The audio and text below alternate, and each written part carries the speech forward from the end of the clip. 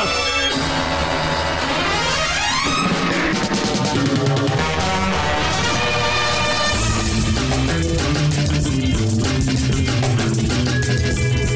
back to Optimus Vaccine. I'm Steve, and joining us, he's back again. It's Sword and Sandals month, so you know we got to have our boy Jake on.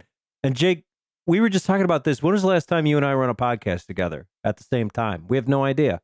Yeah, might not even be until last year, 2022. I'm looking back. I did Skinamarink, but I think that was Adam and Jack, and I did the last two Sword and Sandals with Adam and Jack, and I don't know, Steve. It's been a while. We got to cut. I think there was that Skinamarink follow-up, that horrible found footage movie.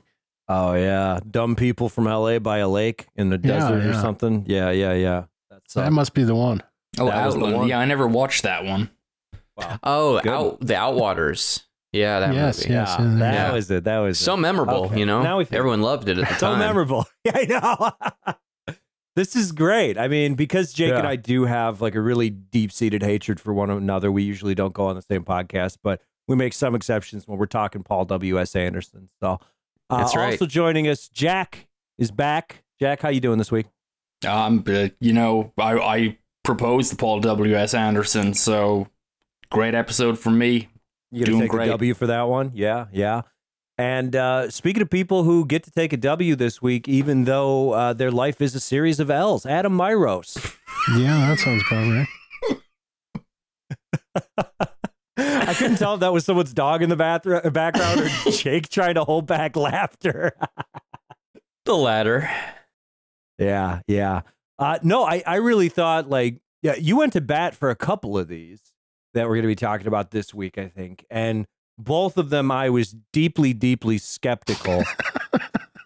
Well, I had seen one, and I was like, I had seen it on an airplane, and it was pretty ideal for that venue. And I was like, well, this will be safe. And then it kind of settled into this sort of directors that you would know. You know, we wanted to go with something, sort of a theme for the modern Swords and Sandals stuff of directors of some note for various reasons, good and bad, who failed spectacularly with this genre.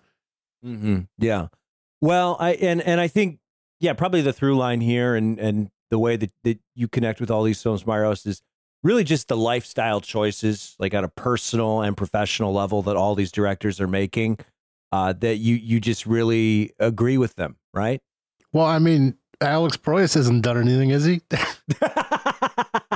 Yet. Yeah. That's the good thing about the podcast, too. It's evergreen. Someone's going to download this in 5 years, and boy, you could look like shit. Yeah, fair. I mean, I guess Jack, as the resident W.S. Anderson man, can take solace in the fact that he's the only one of these three directors whose career was not completely torpedoed by these films. So there you go. Yeah, that's true. That's true. That's beautiful. I think also can we agree, like, from early on, from a legal perspective, because Optimus Vaccine obviously big target on our back with big Hollywood moguls, because we're got the inside track and everything. Probably for Brett Ratner, we should agree only an alleged rapist. Yeah, allegedly, just the worst guy. Yeah, that's fine. So that's a blanket statement.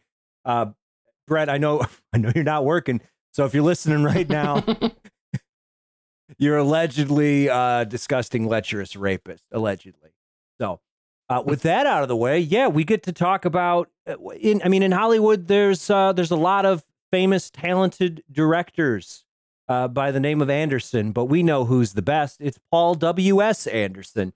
And in 2014, he unleashed upon the world Kit Harington's cheese grater abs in a movie that's kind of like semi-boring Gladiator meets a disaster film from the decade prior.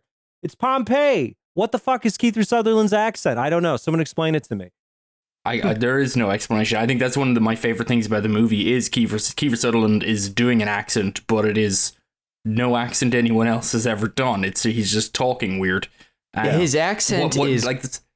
Growly Angerman is his accent. That's all. That's what he's doing. The 24 special. I mean, yeah, but like another. I mean, it's beautiful because he fits into a wonderful lineage of Roman epics or historical epics full of accents that are. You see, a lot of people are cowards. They just go with English, but not Kiefer Sutherland. He goes for something else. He goes for someone like kind of annoyed Kiefer Sutherland, but with a kind of like a little twinge at the end. It's very peculiar, but yeah, I mean, hey, it works. He's of course the scenery chomping villain in this, except for the volcano, which I guess is also the villain / great cleanser. It's like the Travis Bickle of the film. It washes the scum off the streets of Pompeii. Well, you need stakes on the ground for when you're trying to outrun a volcano. It's one thing where it's erupting. It's another where you have to go save the love of your life from Senator Quintus Adius Corvus and his legion of villainy. I guess it's Legion of his life. What do they had? Like 2 conversations? Yeah, sure. I mean, they had that great meet cute where she falls in love with him after he breaks a horse's neck to put it out of its misery. Yeah, this is so fucking weird too. So I mean, our 2 major stars here. We have Kiefer Sutherland, who is post 24 but pre-designated survivor. So this is kind of like his in between thing. He's really trying to get his his big screen foothold in. And then you've got rising star Kit Harington. I think Game of Thrones at this point was a couple of seasons in, and somebody said, you know what? This guy can swing a sword. I bet he looks great in a loincloth. Let's throw him out there. Let's make him a star. And I honestly, from a logical standpoint, it makes sense. You would think this guy's the next thing. It is a shame that he has all the charisma of a block of wood, especially when placed up against Kiefer Sutherland. There's not a lot going on there. He's also like 5'3", and it doesn't exactly cut the figure of a gladiator. No, he looks like a baby. Like, and they show him like as an actual baby when his family is murdered and their bodies are burned by Kiefer Sutherland and his Roman homies, and he looks like he's like 2 feet tall at the age of 5, and then it's like cut to modern day Pompeii where he is, and he's the same size. He's just a little baby man, and he has. He's no a ripped presence. baby man. He's fucking shredded. Yeah, I think that intro is like, it typifies my problems with this movie in that it's like, it's WS, baby, but he doesn't play by the rules of storytelling. Like, it's got this whole intro where the kid is pretending to be dead and in this giant pile of corpses, and so why is he a slave? Like, it seems like they went through and killed everyone. Point.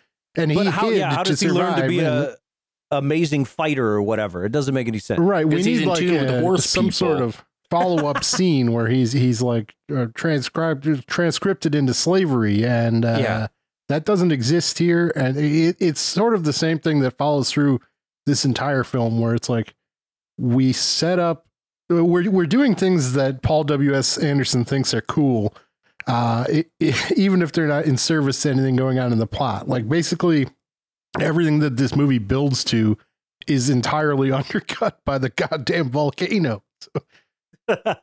Yeah, that is a bit of an issue. And also the aforementioned tiny ripped baby for a protagonist, who also his entire like character arc / romance development is based on the fact that Kit Harington's essentially like a horse girl in this, right? Like, that's his whole thing, is he can tell the horse to be a good boy. That's all he offers, really. So I don't know. And then a volcano erupts. So it's like, whatever we were building to, whatever the movie was for the first hour, fuck it. Now you get cool volcano explosions, which if we would have been in a theater, this would have been in 3D. What the fuck? We missed the boat in 2014. Sorry, yeah, Jack, I mean, let's not underplay. I mean, the destruction is pretty great. It's good fun, and I think Anderson is going for. I mean, it's and I'm not the first to have drawn this comparison, although I hadn't heard it before. I watched it and I was like, oh, okay, so we are doing Titanic but in Pompeii, and apparently that was exactly what everyone else who ever saw this movie is. It's like Titanic but in Pompeii. Whether or not you think that's good or bad is entirely, I leave that to you, but that's very much what the film is. So yeah, it's trying to map a romance, a grand romance, onto a fateful tragedy on an unavoidable scale. And I suppose that's kind of the grand concept of the movie, is that these people will fall in love and they're destined to be together and they will do anything to be together, but they will do so in the face of dying. There's no way out of Pompeii for reasons that aren't entirely clear, because I think you could just run the other direction for a lot of it, but they're not entirely... there's a lot of like upward, like bird's eye footage of Pompeii that seems to show a lot of land that everyone could have run away from when they're galloping on horseback, but everyone just kind of stops at a certain point. It's like, nah, volcano time. But neither here nor there, because that has to fit in with the social leveling of the volcano, because I suppose if this is a film of anything, it's a film of aristocrats and slaves and, a poisonous social order that is all subsumed by Earth's wrath. If you were to read grand politics, so I guess politically speaking, Paul W.S. Anderson, not Thomas Anderson, he would have made a very distinctly different movie with this, possibly with some David Bowie on the soundtrack. W.S. Anderson has his own movie that's basically about how, politics, social order, there's problems out there, but wouldn't it be cool if everything was just incinerated? Yeah, and that's the movie, really. That's Pompeii in a nutshell. What if everything was incinerated? Hard to argue with the logic there, honestly. And it sounds like I'm kind of shit talking this movie, and I am a little bit because, again, Kit Harington. I'm not going to go as far as to say I could kick his ass, but I think I could beat him in a game of one-on-one basketball handedly. Like, that's possible. Yeah, he's a little wimp. He'd have a tough time getting the shot off. Yeah, I think before we, if it sounds like we're kind of being too hard on these movies, I joined this episode because I thought, oh man, this is going to be some real trash. I remember all these movies came out, nobody really liked them, nobody talks about them. These are just going to be some real Hollywood shit heaps. And to my surprise, all three movies we're talking, I would each give them 3 stars. They're solid entertainment. This is weird 3-star territory. Man. Not a bad time. The Vesuvius erupting all looks great. It's just nice to see the Colosseum and everything get wiped out as the heroes are, that like they have a chariot chase sequence while they're also outrunning a volcano to stop Kiefer Sutherland. And I'm like, this is pointless, but I'm digging it because it's just great to see everything go up in flames. And yeah, at the end, it's it all just proves to be futile. Everybody gets engulfed and incinerated, except for maybe one horse that got away. But Pompeii's fine by me. Yeah. I think the main thrust of this film, because I mean I'm not a Paul W.S. Anderson super fan, and trust me, those exist out there. If you're not particularly online, that man he's got an army quietly just waiting ready to pounce for any of his movies. I enjoy almost all of his movies that I've seen. I think he has one movie that is genuinely spectacular, which is Resident Evil Retribution. I believe the 5th one, whatever that one's called, I think it's Retribution. This is an insane thing to say, but crazy. I know, I've never seen incredible movie, absolutely incredible film. Highly recommend it to everyone. You probably don't even need to watch any of the other Resident Evil movies, but I'd say do it anyway. They're all pretty good fun. Yeah. But he's very much he's a visual stylist, and what I will say about Pompeii more than anything else is that kind of like Paul Verhoeven, he just has a sense of scale and detail with his special effects set pieces that really does hold up. I mean, when the volcano starts erupting and when the first fissures appear, and the land cracking and this and that, it's really impressive. It's kind of like it's scaled well, it's built well, it's coherent, but also kind of like grand and terrifying. It's pretty good stuff. The question of how well the romantic elements and the quasi thematic elements map over top, your mileage may certainly vary there, but I think by around the 40 minutes before the close, when everything starts going up in flames, yeah, I wouldn't mind seeing this in a theater. Frankly, I didn't think to go at the time, but yeah, it would have been pretty cool, I think. Yeah, that's an important distinction to know too, because does the romance work at all? Absolutely fucking not. But does it matter? The actors. Yeah, it's like, hey, what if the Titanic exploded? That sounds cool as shit to me. And one thing that this movie does, and the other movies that we watched also do, is they are just proudly just dumb as fuck, and it doesn't matter. It doesn't matter. That's okay. And this is a core tenet of optimism vaccine. Who are we? We are just dumb as fuck, and that's fine. That's perfectly fine. My issue is, so sorry, I'll let you finish. No, I was just going to say the other thing is Paul W.S. Anderson. I really do need to go back and watch more of his movies because the man is consistently releasing things that I forget exist at all. And then I go back and I'm pleasantly surprised. See Pompeii. I completely forgot that he made a Monster Hunter movie in 2020 that I don't fun movie. If anybody saw it. See, there you go. See? Apparently I gotta watch fucking Monster Hunter. It's fun. It does have a giant like a human-sized CG cat who's a chef. For a reason. Huh. I'm hoping that's in the original video game because it would seem like a hell of an insert otherwise. Yeah. Yeah. My issue is because I need to qualify. I am not a PWSA fan by any means. It's been years since I've seen a Resident Evil movie. Apparently, I do need to go back and watch them because I guess there's been a sort of reclamation of his films. But he kind of strikes me as a very dumb filmmaker who thinks he's smart. Like this film opens up with like the very dramatic still images of these ashen bodies fleeing in terror with that's intercut. You mean with the Pliny the Younger quote? Yes, exactly. It's intercut with Pliny the Younger quoting about how dreadful that day was, and then it like builds to this grand Pompeii, and then we get the backstory of Kit Harington. But yeah, it's he strikes me as somebody who thinks he's making something profound, but I mean, really, he's just putting a lot of money into an effects department to blow shit up, which you got to know your strength somewhere. But let's not kid ourselves here, PWSA. I'm telling you, Jake, hop on Letterboxd and look at some of the top reviews. There's a lot of people think he's an incredibly profound filmmaker. I'm not seeing it myself within this, but I mean, this film alone is riddled with like 4.5 star reviews right on the homepage of Letterboxd. It's wild. Their proclamations, it's a masterpiece, and I just don't, because I mean, I think for my mind, I think Anderson he's a capable visual stylist, and I think that's what showcases through. Everything else here is like the grand politics of it, of slave and aristocrat and everything. It's kind of like, it's very much just the rough. It's why we make historical epics. It's why Swords and Sandals is an entire genre. It's because you get to just play around with power dynamics that are like otherwise supposedly outmoded.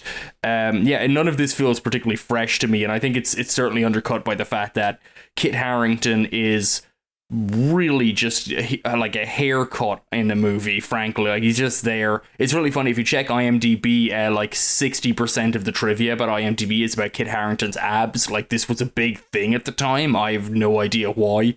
It's kind of remarkable. Like, costuming, it's like, can we see his abs enough? And it's like, does he have abs? And he gave himself body dysmorphia for fucking PWSA movie. It's a wild world of Hollywood here, and at the end of the day, I enjoyed this movie. I think this it's pretty good fun, but I mean, I would be hard pressed to proclaim this film to be of particular note, even within Paul W.S. Anderson's filmography. It's definitely a movie he made, and it's got its good points, but they mostly occur in the second half when everything is on fire. I think I'm a little lower on this one. It's definitely like my least favorite of these three because I think it is not quite as Steve describes it. To me, this movie is not unabashedly dumb enough. Like, it thinks it's doing something and it's not. And I could see why. I mean, the idea, it sounds like something you could make a prestige film out of, right? But there's this mystique to Pompeii that is not related to a Roland Emmerich style fucking city melting into the sea. It's this sort of idea of a suddenness of these people kind of trapped beneath ash in their everyday lives, very unexpectedly. And that is a dramatic idea that is interesting, especially with this sort of backdrop of a gladiator. But the result here is, again, you're just halfway into a very generic, quite dull poorly cast gladiator film, and then all of a sudden Roland Emmerich busts in and starts melting the city. And yeah, I don't know. It's not like the worst thing I've seen in quite some time, but it's also, to me, just a very unremarkable film. Yeah, I mean, I would agree that I think there's two lenses to view this through, which is either the viewpoint of people who know they're up against death, and there's grander themes, they say, of love and of freedom. Our gladiator's friend dies on his feet, a free man, but still in a gladiator ring, and so on. There's these themes, and it's like there's embracing those grand themes in the face of death versus, like you say, and I think maybe a more interesting and accurate summation of Pompeii, which is everyone didn't know that they were right at the end of their lives. They didn't grasp for what really mattered. They didn't have time. They just got flattened by the earth. Entirely different kind of a film, entirely different thematic setup. Paul W.S. Anderson is going, I think, for something more grandly romantic with this film, but I do feel that even as well stylized as the final collapse is, there's maybe too much order to this film ultimately as a depiction of basically, absolute chaos of, human society being completely shredded, with absolutely no control over it whatsoever, no way to mitigate it, to slow it down, to redirect it, nothing. Just everything you ever knew and loved is just instantaneously torn asunder, and you are too. Very different out of a film, but I suppose they had to come up with some kind of a framing mechanism, and this is what Anderson wanted, was something that's about grand, I don't know. I mean, it's almost nihilistic in a sense if you look at it as a kind of like a resetting of the Pompeii is being infected by Rome, which I don't know how accurate this is anyway. It's like basically our analogs in the film are that Kiefer Sutherland is the Roman senator being sent to Pompeii, and he's a real piece of shit because Rome's a real piece of shit place full of terrible people. Pompeii is represented by Jared Harris and Carrie-Anne Moss, who I don't see her in many movies, honestly. And they're the parents of the girl who loves Kit Harington because they snapped a horse's neck like a twig.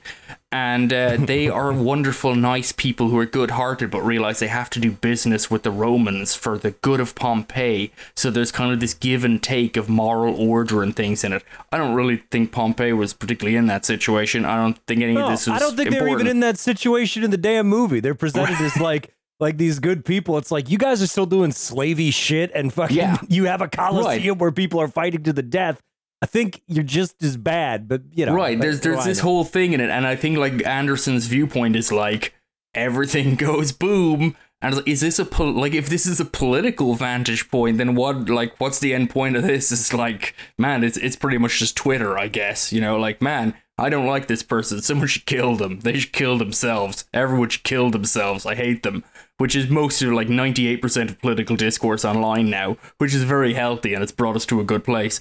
Here's the movie for you, I guess, if you want to take it at face value as political, as a politicized piece of work about freedom and slavery. It's like, choose to be free and you'll get killed anyway. Kill the bad people, they'll die too. It's grand. Yeah, I mean, take it as political work if you like, but then to me, that's pretty specious. Like, it's just, it has the same politics as every fucking gladiator movie you've ever seen. It's a stretch, for sure. Yes, it is. I've never seen a gladiator movie where the guy wins his freedom and then dies anyway. No, that's a fucking bold original take on the it does give us that great set piece where they set up all the gladiators to get routed by the Romans to reframe a political victory or a war that was actually a slaughter, and the gladiators actually fight back and win and reframe it. And it's I mean, honestly, through the post of 9/11 or through the lens of post 9/11 America, very interesting, but also definitely something I've seen in several other movies. So interesting. Well, let me say this to you, Myros. Is this not dumb enough for you? You want dumber? Okay. I want dumber, Steve. Let's ratchet up. We're going to turn the knob up a little bit more, and then we're going to break the knob off after that. But let's just turn it up a little bit first. How about Dwayne "The Rock" Johnson fucking suplexes a horse? You like that? Does that tickle your fancy? Oh, I like that. Well, you may have forgotten, but hey, in 2014, The Rock was Hercules. I completely forgot this existed. And it was directed by Adam Myros's personal guru / lifestyle coach, Brett Ratner. Unbelievable.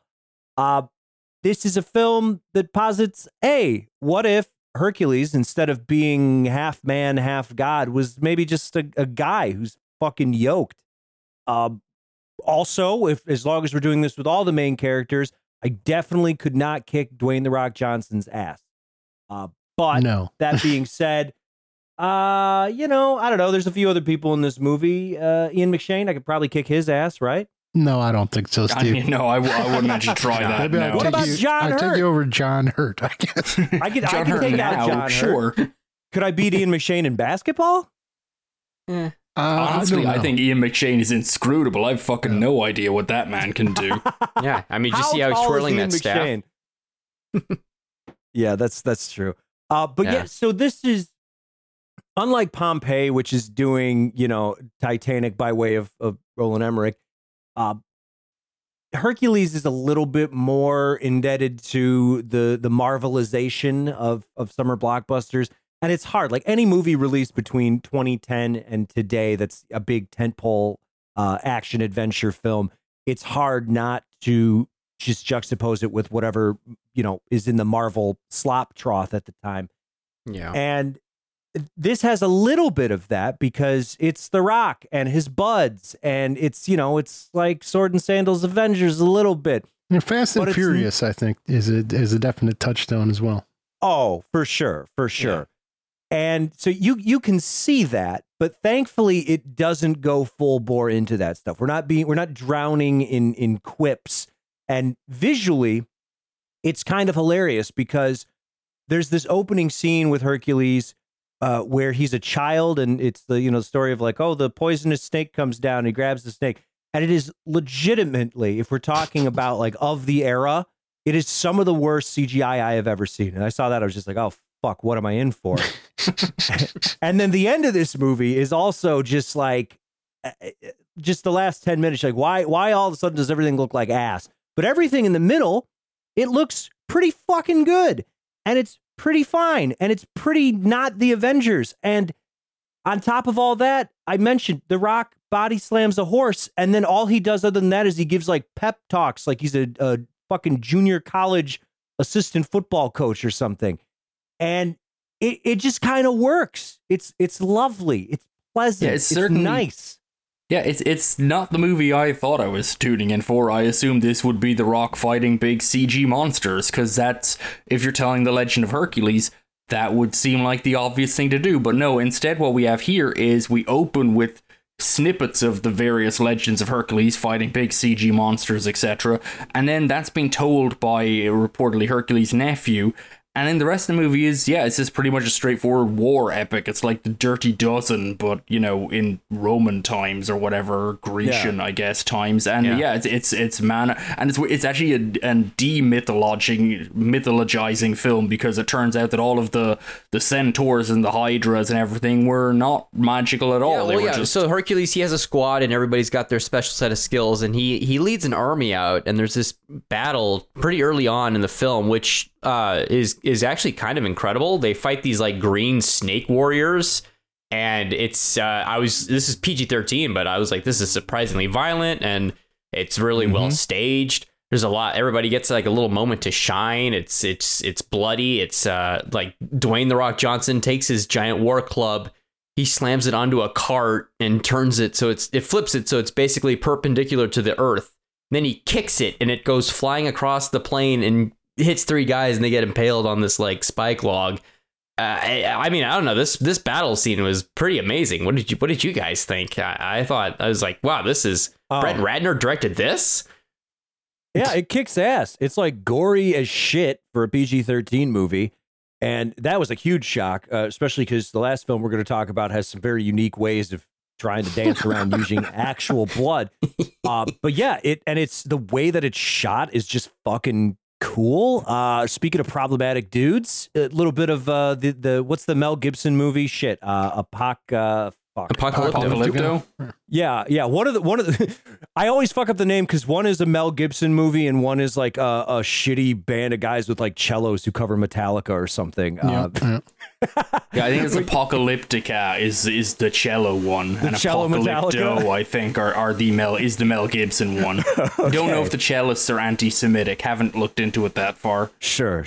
You never know.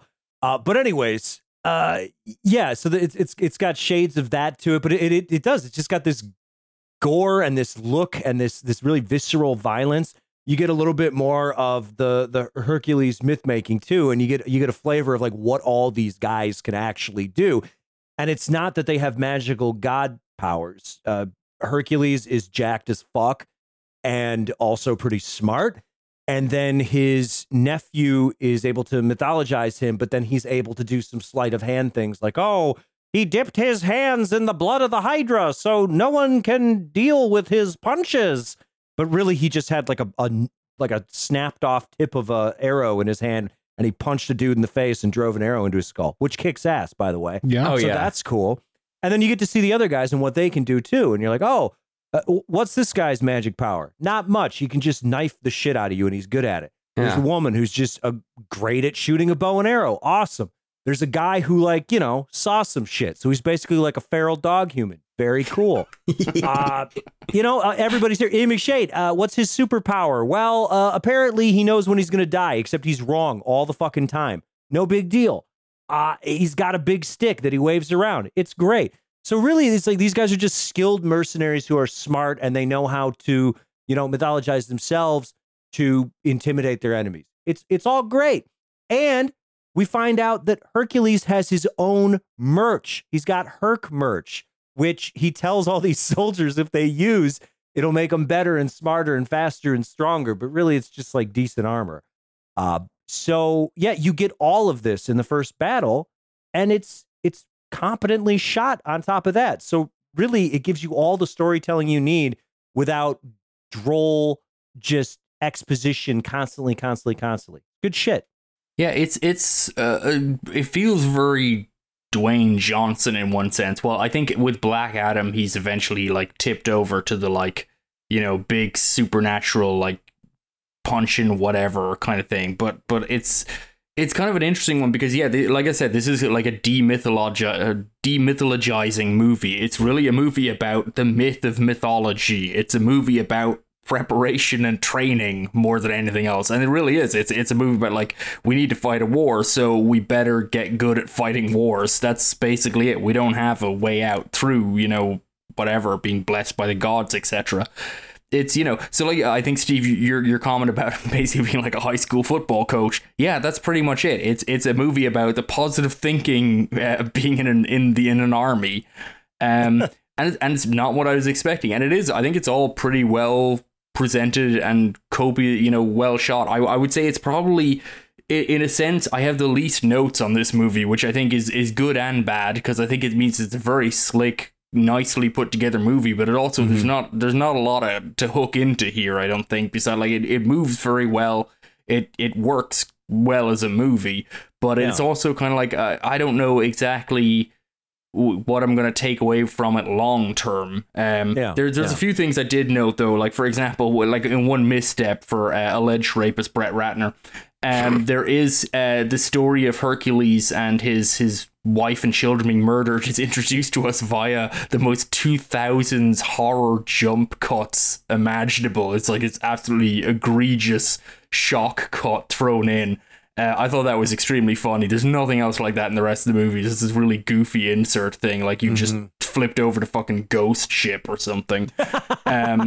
But yeah, this is just a really slick, entertaining time, and I think The Rock comes out of this pretty well, considering he has largely inured himself as a box office hit at this point by becoming essentially popular Steven Seagal.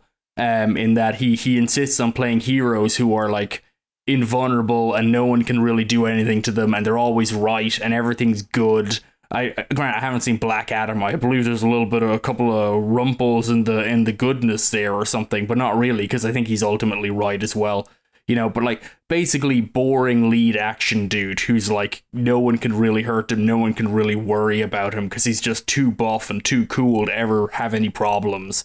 He seems to have let go of that a little bit here, or maybe not put it fully in place. So it works pretty well. It's like, this is a solid caught it on cable, sat down, watched a bit of it movie.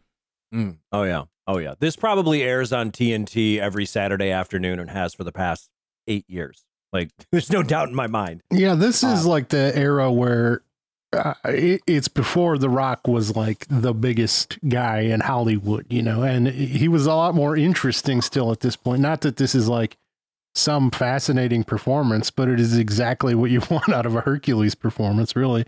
And that's like what separates this, other than, it's got a pretty clever premise. It has also a lot of like wretched modern blockbuster stuff that drags it down a bit. Like, I don't really see the utility of Hercules' family needing to be killed and this fucking shit, and the fact that we have to make it all like the Fast and Furious family. We're family. Everyone's family. Like, just shut up with this shit. La Familia.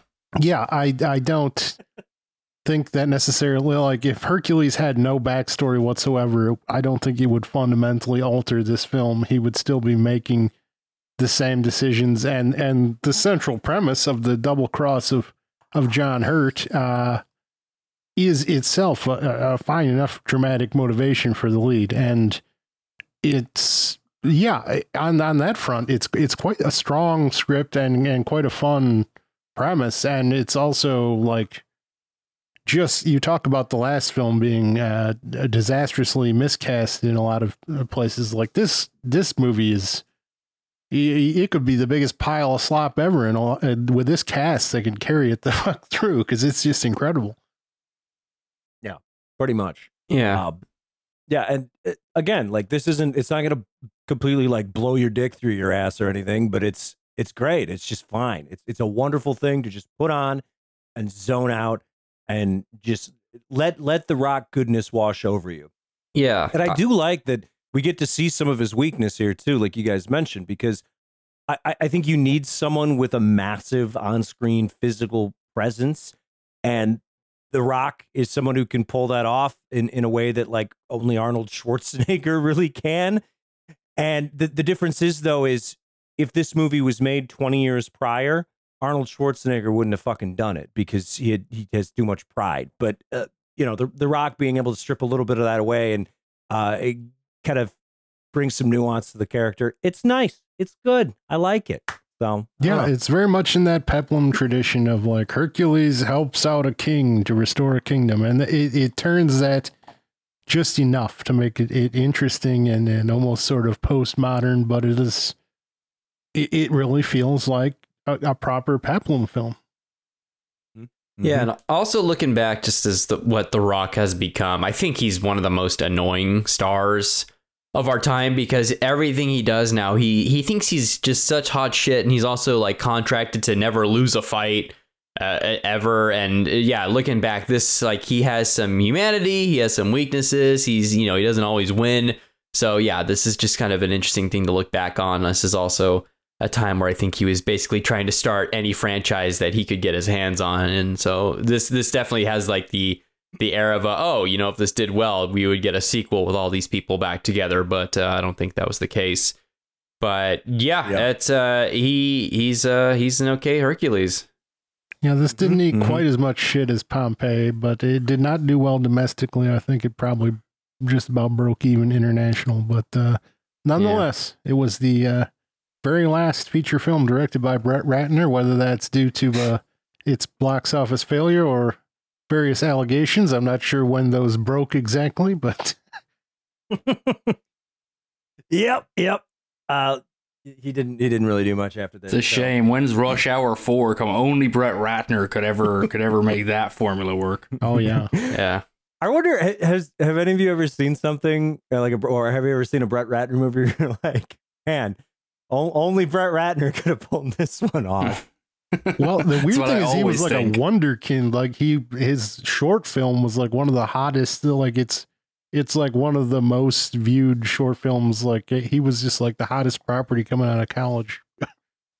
There's a reason why those things aren't great indicators. Something like you get De Palma, who won an Oscar while he was still in film school for a short movie, and De Palma actually was interesting, but very different era there. Yeah. Well, sometimes you've got a lot of potential, and you cash it in for X-Men and cocaine, and that's okay. It's a decision. Anyways, not a ton more to say about this, other than it is perfectly fine. Oh, you're taking a trip overseas and you got to watch a couple of movies. That's good. Throw on Hercules. I bet it's streaming on whatever the fuck Delta Airlines streaming service is. Well, I can tell you it was like 6 years ago, because that's certainly how I saw this film. So let's move on. I told you I was going to up the stupid a little bit for Hercules, and now this is a movie where genuinely I was like, I don't know, Myros, and you really fucking stumped for this one. You're like, we got to watch it, and that was Gods of Egypt. And as I promised, this is one of the most wonderfully stupid things ever filmed, and I have zero recollection of this, like the other two movies. Like if you're like, oh, there's a Paul W.S. Anderson Pompeii movie, I'd be like, yeah, that sounds familiar. Rock Hercules. I don't remember that, but seems reasonable. Gods of Egypt, I don't fucking remember a thing about this. It is also like Pompeii, trying to ride the momentum of Game of Thrones with its lead character, but this is a completely different batshit loony fucking premise. It starts out a little bit like Pompeii 2, where you've got your typical like, a girl and a common thief, and the thief has promised the girl, happiness, but can he deliver on his promise, because he's a poor piece of shit with an overly large forehead, and she's beautiful, and what are we going to do? And it turns out that they're not just living in Egypt. Oh no, they're living in Egypt, and the gods are people, but they're not people. They're big motherfuckers. They're like 10 feet tall. Like they're actually it's an amazing premise. It's basically Egypt is the Garden of Eden. This is like prior to human history, when Egypt presumably was the only place on Earth or something. It was all of Earth was just Egypt, and the gods lived among us, and then some stuff went down, and the Egyptian gods left, I guess, and Earth started up elsewhere. Not entirely sure. The movie doesn't go into that, but no. This is an amazing movie, just in terms of like it's Alex Proyas, who is Egyptian, I believe, family heritage, but grew up in Australia, just going back and just running roughshod over his whatever national heritage, and it's kind of beautiful.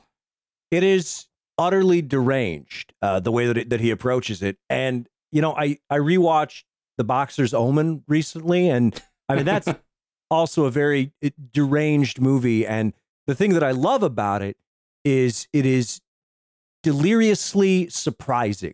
Like everything that happens is something that you do not expect to happen.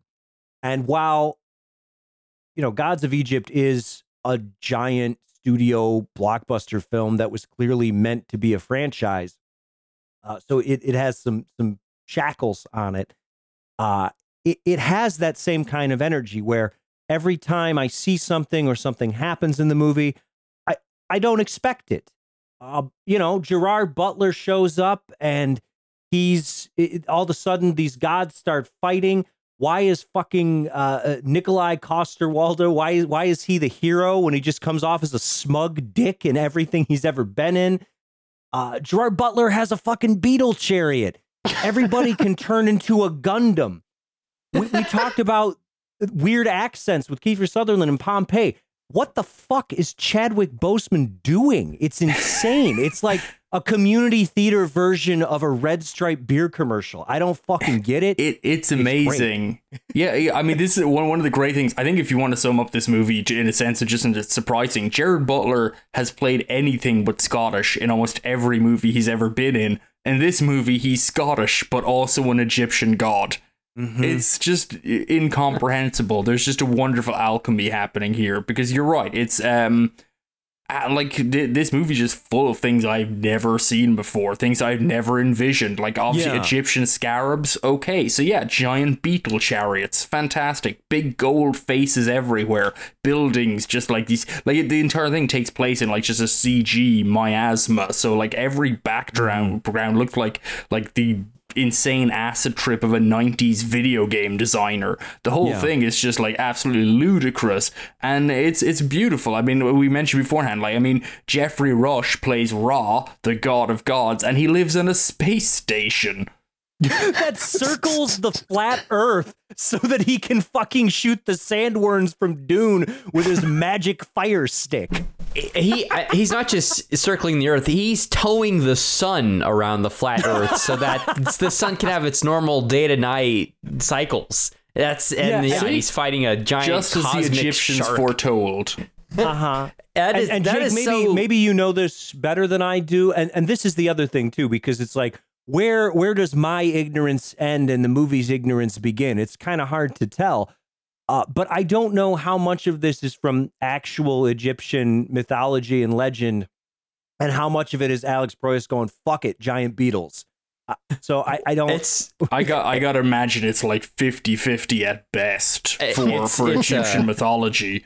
I described Jeffrey Rush's introduction to my wife, and she said, I don't know if that aligns with Egyptian history. And I said, what, the flat earth part? And she said, no, the fucking spaceship part. Like, yeah, you got a point there.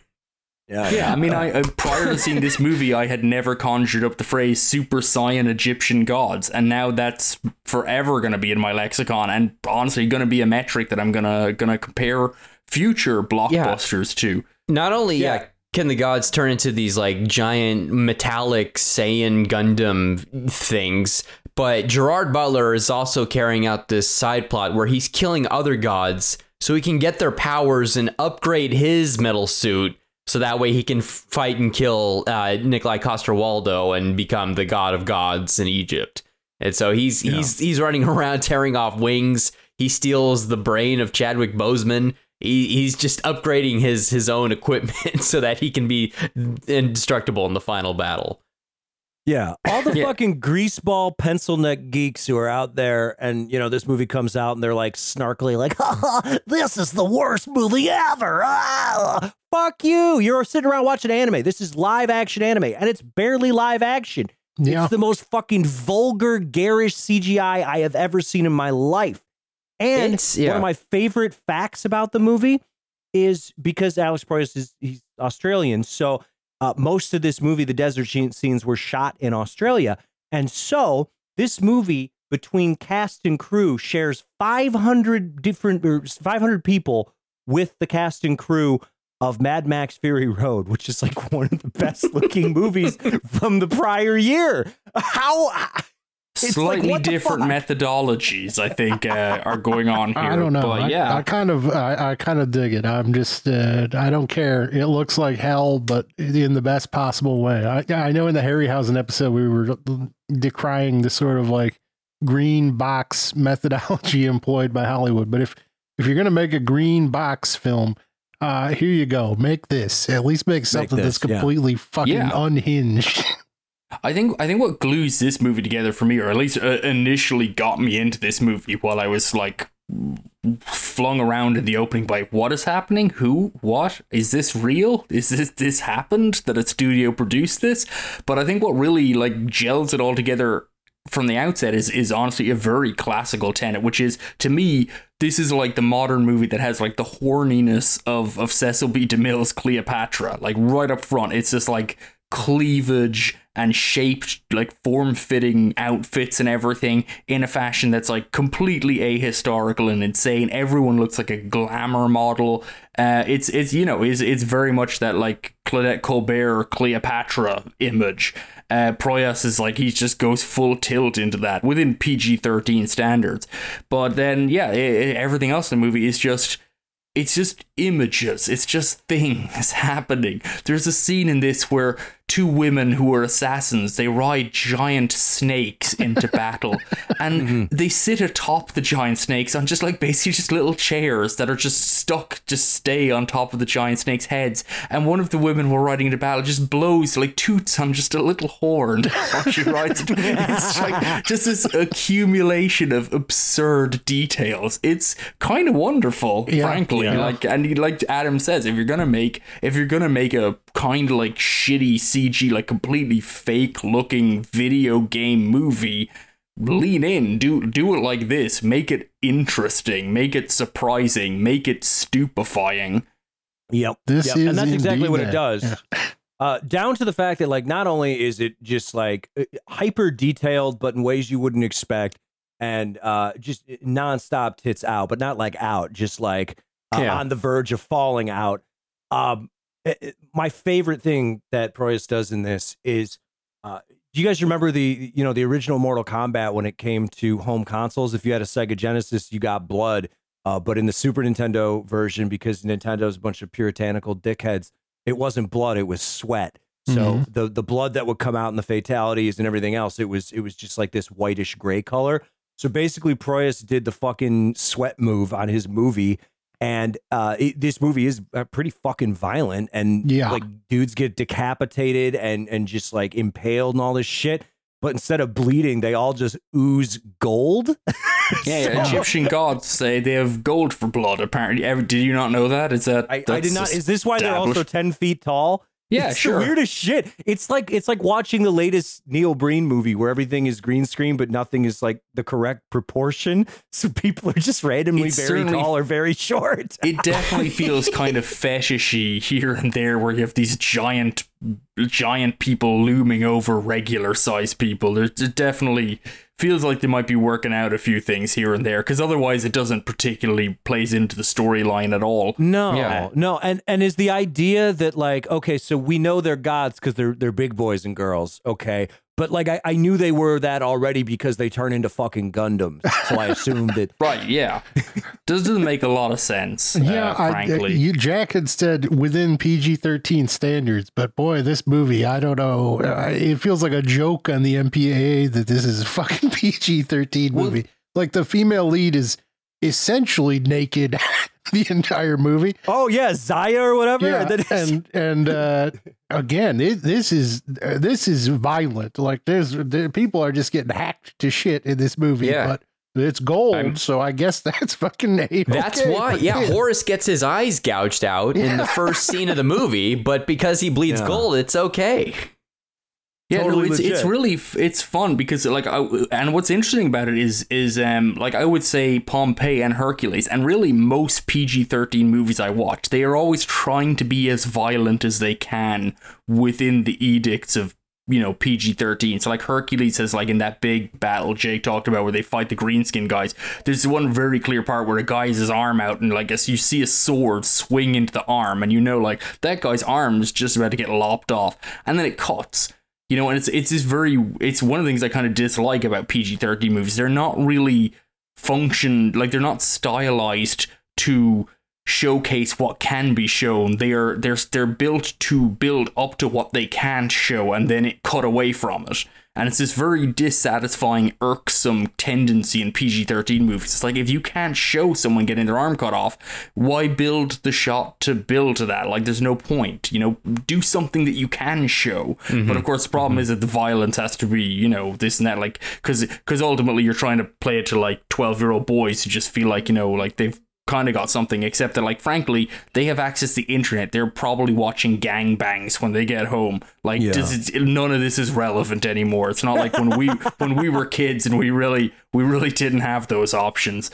So what I like about Gods of Egypt is that, yes, it's very violent, but like it comes with this kind of like twist, like you say, this kind of change of perception, this skewing of things that allows it to really function well within the mode. Like, it's everything is cartoonish, but yes, still functions to elaborate on what they want in terms of violence. It's much smarter in that way than the other movies, because ultimately you don't feel like, I never get a feeling was like, oh man, they cut away, they didn't do this. They nearly could have, but they didn't. This movie just does whatever it wants. It's because it works. Yeah. It's all in there. And yeah, I mean, they build up this incredible amount of like kink elements with giant people and smaller people, and just, you know, the dresses and everything are outlandishly like sex forward. And then yeah, it's just hacking and slashing with just gold everywhere, but it's fine, you know, because it's just gold. So it's yeah, I mean, honestly, this movie completely surpassed my expectations. I was not expecting this movie. I was thinking, hey, Proyas, I haven't watched much of his recent stuff. I've never even watched iRobot, which I think was like his last big hit. You know, Dark City was good. I've not really watched anything since then from him, but obviously I need to do some catch up, because this was this is a fun, inventively goofy movie. You don't have that much catch up, Jake. He hasn't really directed a ton of things. I mean, I think after iRobot, that Nicolas Cage movie, which is pretty, you could skip that. It's not like awful, but it's pretty, yeah, I don't know. But this movie is a legitimate fine. That is the last movie he did before Gods of Egypt, was Knowing in 2009. And he's done nothing since. This was the end of the line, because I don't know, coming off of that Nick Cage movie, which was not a hit, how on earth he was granted $140 million to make this goddamn thing is a mystery to me. But I'm glad he was. Yeah, it seems it makes sense. I mean, you want Marvel stuff, but like, you know, you don't want to pay for IP. Well, here is folklore, like Hercules and this, like, it's clever. And Egyptian folklore is foreign enough to most people. You know, you got Eureka Room, which Proyas really takes advantage of. But yeah, this is by far and away, if you check online, this is by far and away the most reviled of the three films. People hate this one. It's got fucking hate it. It's got 14% on Rotten Tomatoes or something, and the thing is too is it was basically cursed before it even came out.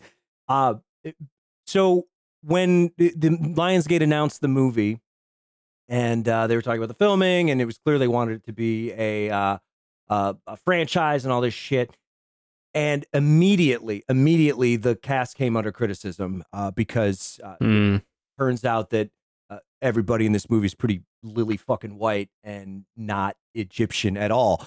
But that was just like, oh, a movie got announced called Gods of Egypt. It's an action film. It's about Egyptian mythology, and there's a bunch of white people in it. It's like, okay, but what you actually get, I feel like it would be more offensive if you actually put Egyptian people in this fucking movie. Yeah. Like, I would love to know. This is not about. It's called Gods of Egypt, but this has nothing to do with anything. It's fucking anime, man. That's all I would this is. love to know what Egyptians made of this film. Like, what? Yeah, it wasn't even called Gods of Egypt in Egypt. It was called like Dudes in Egypt, or I don't know. They had to change the name. They're not interested in calling it Gods of Egypt. Dudes in Egypt. Yeah, I mean, it is again very, very adjacent to the Peplum stuff, where you're like dealing with this really inscrutable thought process of these gods. It's very inhuman feeling, and I don't know. I think this is a real find for me. I think this is far and away the best of the three films. Like, I think it's legitimately an interesting piece of work, and I would probably really like it if it weren't for the fact that I don't know where this Brenton Thwaites fellow was dragged out of, but Jesus Christ, he's terrible. Home and Away. Fucking terrible. He's another Australian teen soap. Well, star. send him back That's down where they all under, start. please, because Jesus Christ. Yeah. Yeah. I mean, it's always good when, you know, you roll out your $150 million blockbuster film, and before it even debuts, you have to issue an apology for it. Yeah, that's great. Always good. Always a good way to start. They shouldn't have issued any apologies. They should have said, "Shut the fuck up and enjoy this great movie." Yeah, I would say, I would say I will put some caveats on this.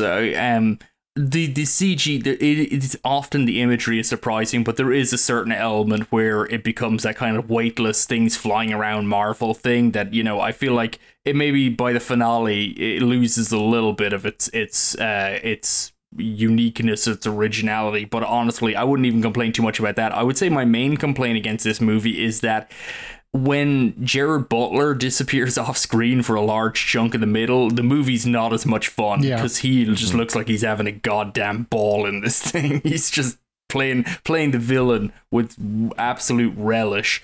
So, there's a few, and it has a little bit of the quippiness that, the Marvel movies really brought in. But yeah, I would agree with you, Adam. I think of the three movies, even over Pompeii, honestly, this is probably the one I would watch again first, frankly, and probably the one I'd be most likely to throw on if a group of people around just go, hey, check this out. Yeah, I'm not going to grant it the same cultural weight, but what this reminded me of at times with the way it employs a very ropey CGI is RRR, especially in the early portions, because this film actually utilizes like legitimate throngs of extras. Like this has got that sort of, you can see where the money went to a certain extent beyond whatever the fuck they were doing with their CG. But yeah, this is a movie that is populated in a way that you seldom see in modern blockbusters, even when they're going for this sort of spectacle film.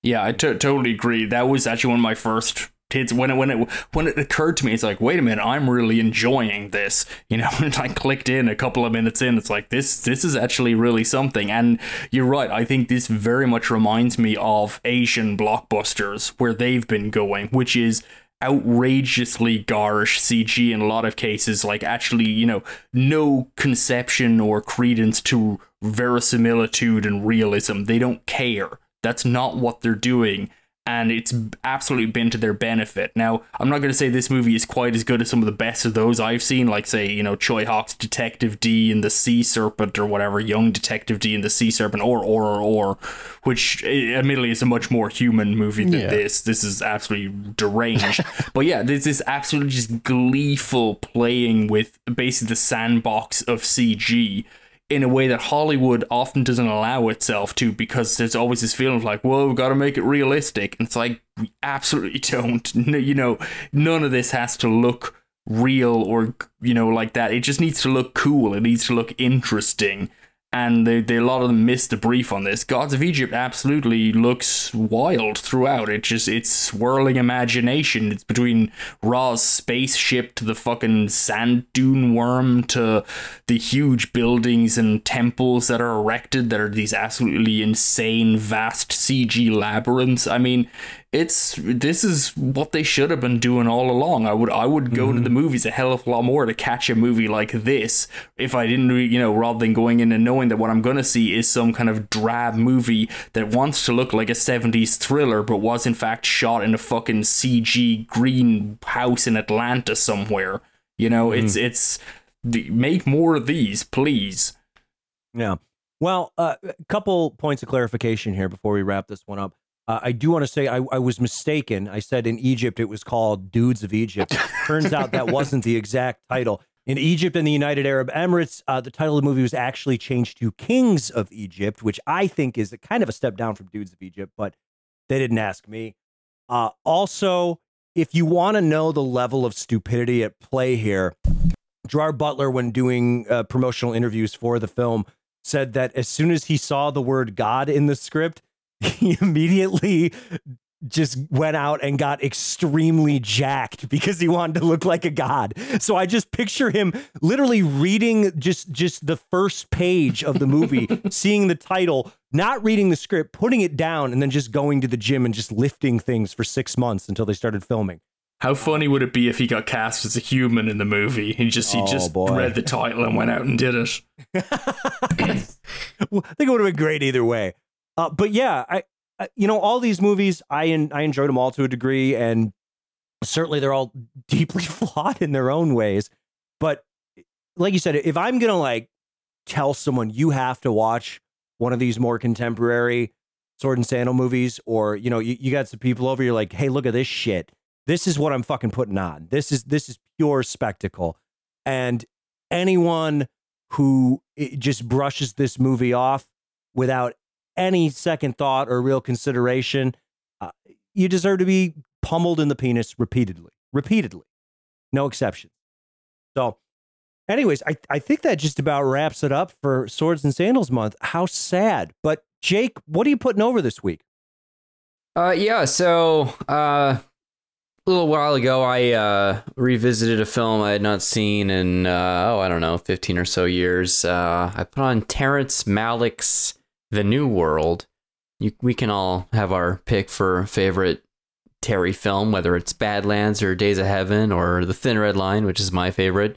But rewatching this, and I was thinking, oh, wow, this is really good. I had never really considered it to be amongst his best work, but I thought it was every moment is just so like rapturous and beautiful. And it's such I watched the extended cut that was released on the Criterion 3-disc set. And I was just amazed by it from beginning to end, top to bottom. It's a very astounding film.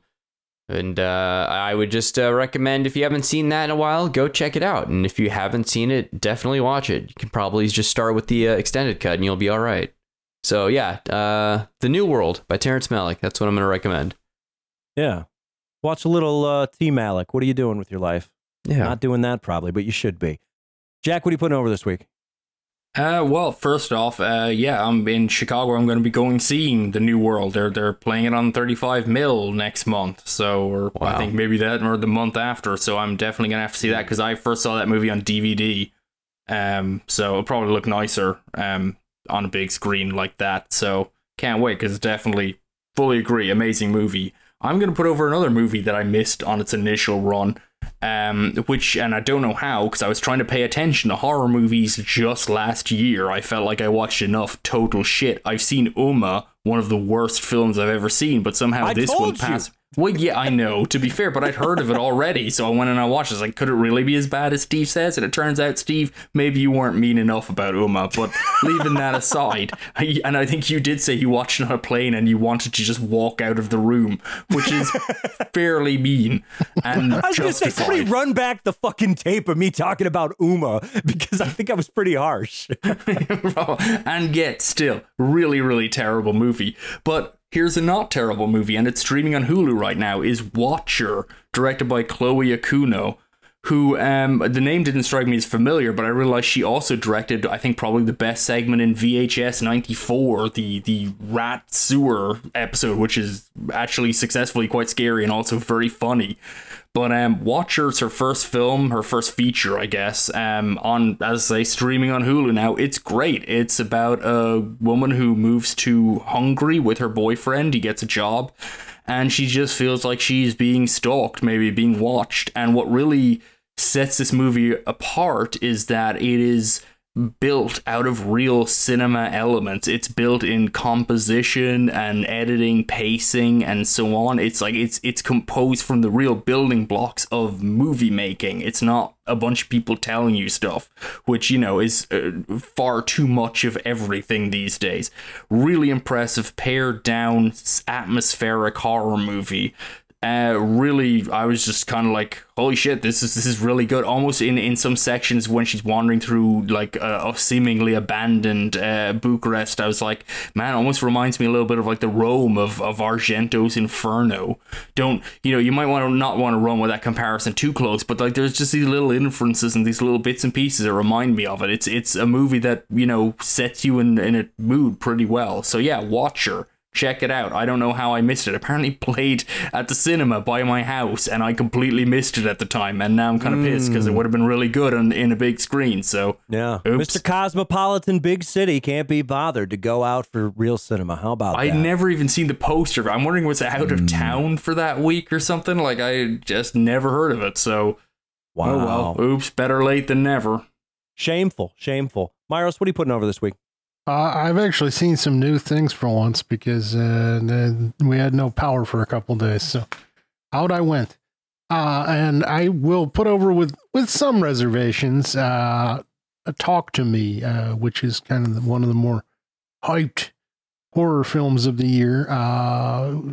Made by a couple of YouTubers in Australia. And it is really at its core sort of just an update of a basic sort of Ouija possession concept, communing with the dead. And it does have a lot of A24 stink about it in that it is not particularly effectively frightening at any points. It's far more concerned with its metaphors and its psychological impact, and that can be kind of exhausting. Obviously, we have had our say about A24 horror on this podcast in the past, but what stood out to me about this is that it is very much a teen horror film, which is, I think, essential if you want to really push ideas in this genre. Then point it toward the group that actually embraces horror readily, and this is very much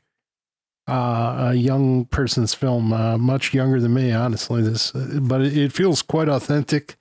And yeah, it is more interesting than frightening, but it is definitely worth a watch. And it's kind of a step forward for me in A24's pursuits. I think it's a healthy mix of like a Blumhouse style plot and a more arty aesthetic. And for me, yeah, it's worth a watch for sure. I'm glad you got to get out a little bit. Maybe this power outage is a real blessing for you. Yeah. Did you do anything else? You go to the gun range? You do a little solo Hooters run, or what else? No, I watched 2 movies and then went home, and the power was back. Not what? No lunch? No. No Hooters? No Hooters, unfortunately. Wow, unbelievable. Twin Peaks, maybe? Haven't we discussed that Hooters is in Taylor, Michigan, Steve? You think I'm just kidding? I mean, that's like 45 minutes downriver. Come on. Yeah. Come on. It's worth it. Well, again, if you take one thing away from this podcast, there should be more restaurants in the Metro Detroit area, honestly. But hey, what am I putting over? Great question. I mentioned the Boxer's Omen. I'm putting over the Boxer's Omen. It's like the easiest put over of all time. What's the craziest, silliest thing you've ever seen? Bet this movie has something crazier and sillier. And then it all just sort of like runs into each other with some insane momentum. And you're thinking to yourself, is this like one of those movies where everything is just edited out of sequence and it doesn't make any sense? No. There's a logic running through it. It's just the most twisted, psychotic, deranged logic you could possibly come up with. Fucking great. If you haven't seen The Boxer's Omen, watch it now. If you have seen it, I bet you haven't watched it in a couple years and you deserve a rewatch. So Boxer's Omen, great. Other than that, if you're listening to this podcast right now, there's a link in the description that will take you to our Patreon page. And why, oh, why would someone want to be a patron of Optimism Vaccine? Jake, why would someone want to be a patron of Optimism Vaccine? Well, suppose you wanted to control our future and decide what we should watch and discuss next, and you can have that power for a very low sum. You can. You absolutely can. Now, if you want to donate at the absolute lowest sum, which you are welcome to do, there's no sum too paltry for Optimism Vaccine. You can give us just a few bucks, and I will still give you something, and that thing I will give you is a movie from my personal collection. Not only that, but you get more Optimism Vaccine than ever before because you get access to our special patron feed, which includes exclusive podcasts, new content that the fucking peasants don't get to hear because they're not donating. And also, there's old written stuff that we did years ago that's on there, the whole archive, everything. It's all there for you to just consume. That's what we need you to do. But as Jake mentioned, if you want to donate at a higher level, that would be lovely. Fly that Optimism Vaccine flag, show your support. And for that, my friend, you will get to vote on an upcoming episode. And actually in September, now that we're wrapping up Swords and Sandals month, we're actually going to have another patron vote. Last one was a huge success. It brought us the Bret Michaels episode. I know Jack always reflects fondly on his time spent watching Bret Michaels movies, right, Jack? Oh, absolutely. Life-changing. And so, yeah, we're going to have another poll coming up soon. In addition to that, you get your name read out on the air if you're in that 5 or above tier. So, Myros, who's in that tier? We have David, CWW, Evan, Ryan, Dustin, and Paula. Absolute saints, every single one of them. And then if you want to be a true Optimism Vaccine contributor, you want to be a real bro, here's what you do. You donate at that highest tier, the $25 tier. And, maybe you're able to do that reoccurring, or maybe that's just something you want to do once. And that's okay, even if you want to do it once, because That means for $25, you get to choose an entire episode. Whatever the fuck you want, $25, and we'll do it. Very exciting. Actually, in the past, it's been quite lovely, and you guys have picked nice things. But conceivably, you can pick anything, and we watch it. You know, maybe you want us to watch all the Resident Evil movies, especially that fifth one. Well, it might cost you $50. I don't think we could do that in one episode. You're gonna eat that donation. If Myros concedes that some of them are pretty good, he has to refund the patron. I mean, somebody was floating the idea of paying us $50 to watch all the Children of the Corn movies. So that you see that one, yeah, we accept. Like fucking. Yeah, I mean, there's only 11 of them or something. Movies. Yeah. Jake is preemptively tapping out of that one. I've never seen a single Children of the Corn film, so I don't know. Maybe there's some gold. You haven't? I've not seen one of them. I can tell you there's not a lot of gold. That's fair. Jake's not a Midwesterner, and it shows, because obviously shown in schools in the middle region, you know, Wisconsin, Iowa, you're not going to get away from the corn there. No, he's not a child. He's a child of the beach. He's a child of Hollywood, glitz and glamour. Yeah, you're not missing a ton.